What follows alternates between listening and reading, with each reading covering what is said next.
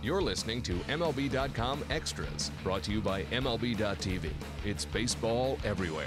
It is Thursday, March 2nd, and we are talking Pirates baseball today with Adam Berry. As always, Adam, we thank you for the time. And Adam, the Pirates today, as we speak here, coming off an 11-1 victory over the Tigers. And, of course, you know, it's spring training. You don't pay too much attention to scores or results or even, for that matter, box scores, to a great extent. But at the same time, I know that Clint Hurdle, as you told me, had a great remark the other day. He said that OPS is in the air, which I love because the ball has really been flying out of the ballpark off the bats of Pirates hitters. And 3 more home runs today, including a grand slam. So, again, you take everything this time of year with a grain of salt, but some encouraging signs that the Pirates are really flexing some muscle here the past few days. Yeah, it's kind of interesting that they hit so many home runs, particularly on a day where I had just written a feature about Clint Hurdle, like you said, saying, your OPS is in the air. That's a sentiment that has really been reflected in the analytical community recently. It's really easily reflected in the StatCast numbers, with metrics like barrels that basically show, the more often you put the ball in the air, the more often you're hitting line drives and fly balls, the better you're going to perform. Ground balls are only slightly better than pop flies in terms of the likelihood of, extra bases or even batting average. So you want to put the ball in the air. You want to hit the ball on a line.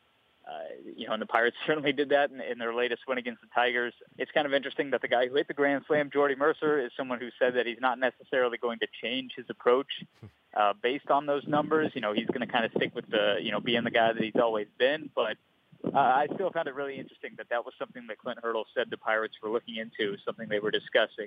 The idea, it was kind of popularized, I think, by the Cubs last year. And it's funny to me, and I talked to one of the players about this idea. The Cubs saying last year was there's no slug on the ground. The idea that, you're not going to get a high slugging percentage if you're hitting a bunch of ground balls. But, of course, Clint Hurdle, being the eternal optimist that he is, would put it in kind of a positive light and saying, your OPS is in the air.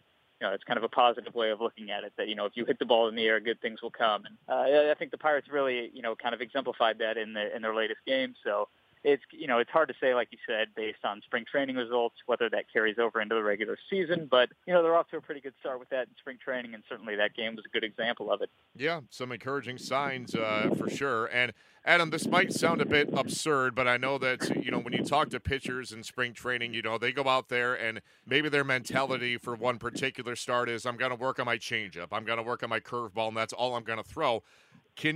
Does that translate at all to hitting, where a guy might go to the plate and say, you know what, we're trying to put more emphasis on getting the ball in the air, as you said, maybe I'm going to swing this way or have more of an uppercut to my swing and kind of experiment with that? Or is the goal simply, no matter what, just to hit the thing hard? Do they kind of break that down a little bit more as a hitter? What have you seen? Yeah, it may not be as much about, I'm going to change my swing, but it may be something the Pirates kind of preach in general in the regular season, but maybe to an extreme in spring training, which is you're looking for one pitch in one zone. And, maybe that's just what, so happened to transpire here in Lakeland today, is that they were looking for a certain pitch in a certain zone, and they put good swings on the ball. But that is something they preach in general, is, you look for one pitch in one spot and, you try to do damage on it. That's something you can experiment with in spring training. You're also kind of benefiting from a certain extent to, something that you mentioned there, is that pitchers this time of year, maybe they're just looking to work on fastballs inside and outside, so the hitters essentially know what's coming. That's something where Tony Watson, to use one example, has kind of struggled in spring training based on that. He's looking for fastball command, so hitters essentially know that fastballs are coming. So yeah, I mean, it is kind of a tough time of year to judge based on results, but sure, that could be an example of what the Pirates might be looking for as hitters this time of year. Yeah, I think a lot of fans have to keep in mind that this time of year, it's simply about, experimenting and trying new things and going up there with a game plan. Not to say you don't have a game plan during the regular season, but it gets more specified in spring training where, you want to work on hitting a breaking ball or hitting a pitch in this zone. So you can kind of break it down that way, which is another reason why it's great to have spring training final scores and results and box scores, but everything, good or bad, has to be taken with a grain of salt. I think we can all kind of agree on that. Adam, on the pitching end of things, I want to get your thoughts on a very interesting story you had on Pirates.com regarding some of the guys in that Bucks rotation. It seems like the names you mentioned, Chad Kuhl, Jameson Taillon, and Tyler Glasnow in particular, all kind of experimenting right now with what you termed modified changeup. So kind of explain exactly how they're tinkering with that pitch and the results that they've seen from this experiment so far. Yeah, all three have pretty significantly modified their changeup grips. Basically, the idea is they've gone from sort of 4-seam grips to 2-seam grips. It might seem like really a minor thing to anybody who follows the game casually, but for them it essentially changes their comfort in throwing the pitch. I think it's most significant for Glasnow and Kuhl. Kuhl, we'll start with him. He's a ground ball guy. He throws a sinker. He throws a slider. And, his changeup wasn't a terribly effective pitch last year, but he was still a league average, major league starter. So the idea that you give him a third pitch that could, get some swing and miss as he did in his first spring start, that adds some that adds some interest. It adds another angle. It adds another wrinkle to Kuhl as a starter. It gives a third pitch that might keep hitters a little bit off balance. He had a really interesting way of describing it that, last year he was kind of a coin flip. It was either going to be fastball or slider. So, if you want a hitter to guess, essentially he had a 50% chance of being right going to the plate against Chad Kuhl. Glasnow is maybe a more interesting case. The changeup is maybe not the biggest change that he's made.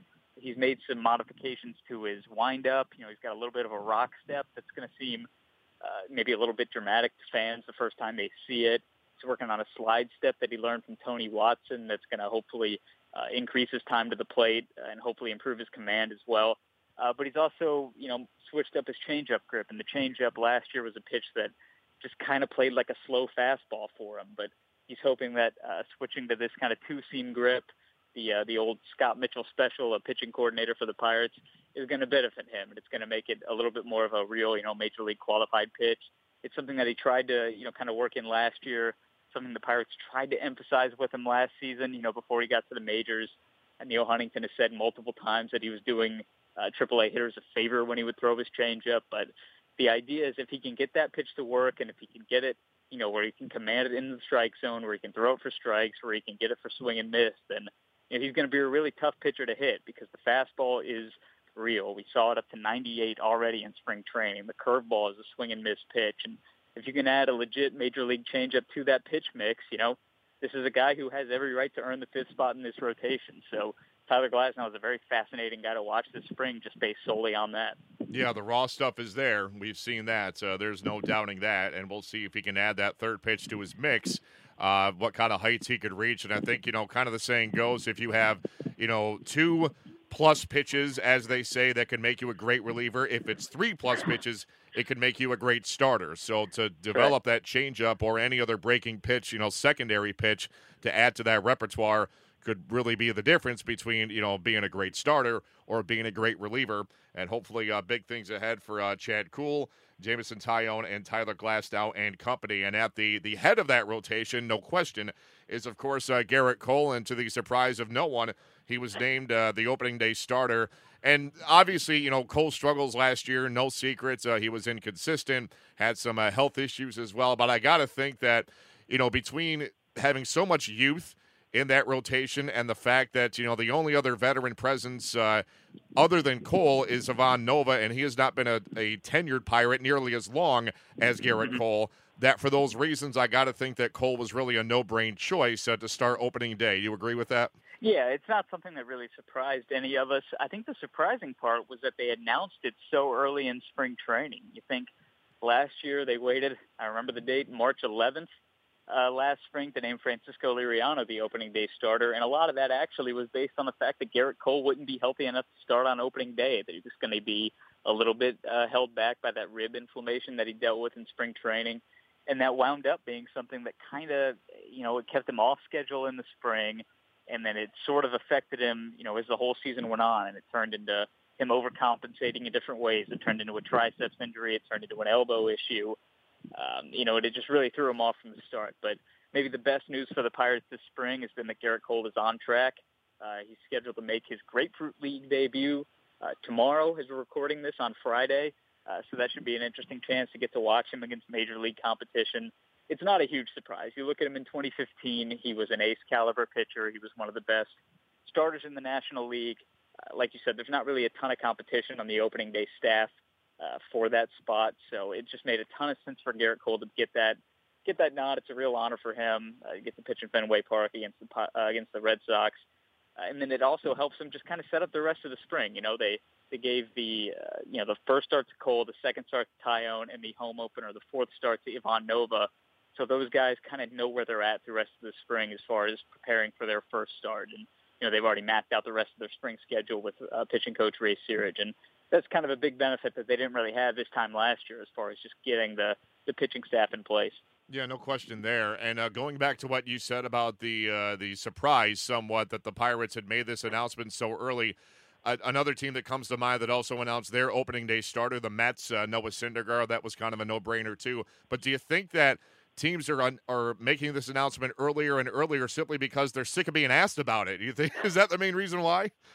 What's funny is that one of the Pirates beat reporters actually asked Clint Hurdle at the winter meetings about their opening day starter, and he wouldn't answer it then.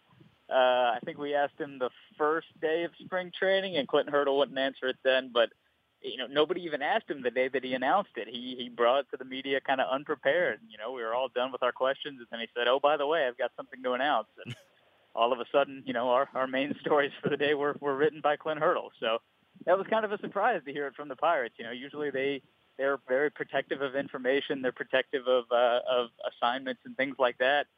They named their opening day starter before the Red Sox. Like, that's kind of uncommon. Garrett Cole didn't know he would be lining up against. I guess it doesn't really matter because he's not going to be hitting, which he's thankful for. But it was kind of an interesting decision considering, like I said, we waited until March 11th of last year, nearly 2 or 3 weeks basically before it happened last year. We know that information heading into basically the bulk of the Grapefruit League schedule this year. Yeah, it's getting earlier and earlier, and I think that there is some truth to that. That's I think Clint Hurdle love to catch you guys off guard and say, hey, by the way, before you leave. How many chances do you get as a manager to surprise the media? It just doesn't happen these days with all the sources of information that we have. And I think we can say one thing for almost certain, that I don't think Garrett Cole's going to be facing David Price on opening day or any other day, with the news out of Red Sox camp that Price may miss the 2017 season. We'll see how that plays out. Hopefully no such ailments befall the Pirates here at any point during the season. So moving on here, Adam, as we begin to wrap up, Andrew McCutchen made his long-awaited, highly anticipated debut in right field the other day, and you wrote how it was strange to just something as simple as hearing the PA guys say now playing right field, Andrew McCutchen. It just kind of strikes your ear as odd. So give us the take back from him after his right field debut. How it went for him and how it differed from center field. I think that as a fan, you kind of think, well, it's one spot over. He's still an outfielder. It can't be that different. But I think the reality is it really is a different world out there. Yeah, I think the announcement, like you said, by the PA guys struck me as weird. It was weird to hear right fielder Andrew McCutchen. You know him as center fielder, number 22, Andrew McCutchen. I think Pirates fans would probably be grateful just the fact that he was at Lecom Park at that point, that he was being announced as a Pirate. But it was very interesting to see him run out there. He said it didn't feel weird. He said it felt different. You saw it in the first game. He's been fine so far. He's handled the position well. He has almost, handled the assignment as if it's not a challenge at all. He said that it's going to be, I think, at various points a breeze and a piece of cake, which should probably encourage you as a Pirates fan. And, he hasn't had any misplays out there so far. He's made it, he's caught every ball that's been hit to him. But you've seen some, sort of new moments for him. He's had to learn to back up first base, on throws over to that direction. He had kind of a tough play in his first game over at right field on a ball that was basically hit into the stands. He ran over essentially as far as he could, when he thought it was going to be out of his reach. It bounced off of, the barrier between the fans and the stand, in the field. So there's going to be a little bit of a learning curve, but he seems so optimistic about the way that he's going to handle that position. He's even said that it's not going to be an issue dealing with the Clemente wall in right field because he's played so many games at PNC Park. It's still going to be a running storyline of spring training, which will be really interesting, I think, when he leaves to play for Team USA in the World Baseball Classic, which is going to be, where does Jim Leland play him? Does he play him in left field? Does he play him in center? Does he play him in right? Because certainly the Pirates would like to see him get as many reps in right field as possible, just based on the fact that that's not a spot that he's really handled in his professional career, aside from a few innings. So it's going to be something to watch as the spring unfolds, as the World Baseball Classic unfolds, as he gets back, as he gets back to Pirates camp. But he seems really confident, right, to this point in his ability to handle that spot. Yeah, that's all you can ask, is that he's confident, he's enthusiastic, and at least so far, no errors out there, no misplays. So all encouraging signs as this new experiment begins for Andrew McCutchen defensively. And Adam, to put a bow tie on this one, we're asking all 30 of our MLB.com team reporters to give us a story, a G-rated story, of course, about got to keep it safe here, about your travels on the road with the team over the years.